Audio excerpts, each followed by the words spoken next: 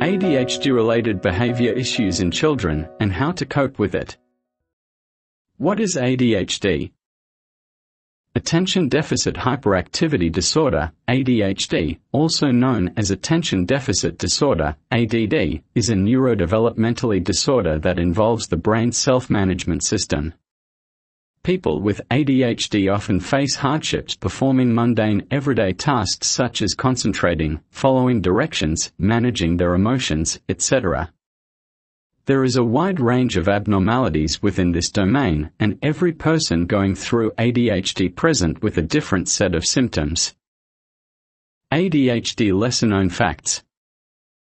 People are often misjudged for being lazy or not putting in enough effort, even though it is proven that ADHD is a disorder. It was thought earlier that most teen boys suffered from it. But research shows adults and women can also get this disease. It is often an inherited disease. 1 in every 4 children with ADHD disease has inherited this disease. What are the ADHD-related behavior issues in children? As the name indicates, the critical problem in the behavior of the children who have ADHD is a lack of attentiveness and hyperactivity or impulsiveness. These behaviors can manifest in one or more of the following several ways. Facing difficulty paying attention. Poor academic performance. Unable to follow directions. Appear as ignorant.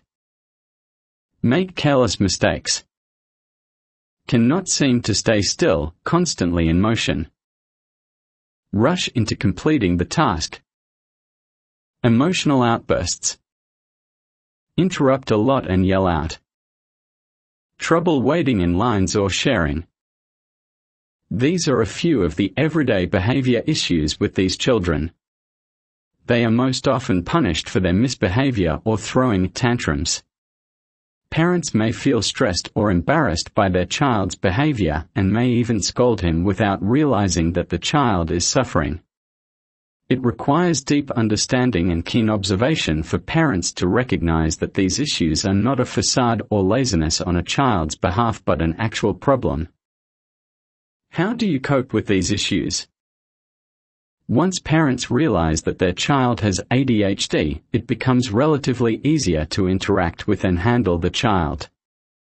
There are multiple ways for parents to manage their children with the utmost patience and perseverance.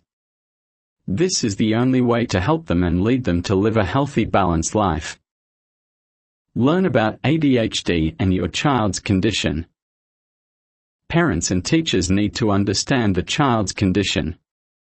As stated above, every person manifests different situations, so parents need to understand ADHD as a disease and the symptoms that the child is explicitly showing. Deep knowledge of the issue will lead to comprehensive and well-planned management of specific cases. Team up with teachers and school for proper education.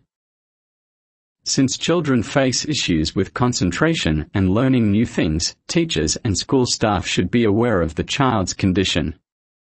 Early in the disease, when a diagnosis of ADHD has not been made, the child may wrongly be punished for his non-serious attitude and inappropriate behavior in school. Therefore, proper coordination between teachers and parents is a prerequisite for appropriate education and teaching. Customize activities according to the child. Every child has a different attention span and learning graph. Teaching the child new things at short and repetitive intervals is more fruitful than long sessions for teachers or parents. Visual and auditory learning is better than textual learning. Give small, easy-to-follow, and repetitive directions to children. These simple techniques can improve the child's learning abilities. Focus on your relationship with your child. As parents know that their child is suffering from a neurological disease beyond their ability to manage, you must treat them gently. Patience, understanding, and empathy are their topmost requirement. They may require validation and kindness from you. They may feel different from other children. Hence, parents and teachers should show empathy and compassion. Set realistic goals. Every child responds differently and may vary considerably in their management techniques. Some techniques work more on a group of children, while others may not respond as much. Parents should keep this fact in mind and set appropriate expectations for their children and management plans. They should keep trying in case one technique fails to improve conditions. One needs patience and time to understand the type of technique the child responds to fully. Support groups.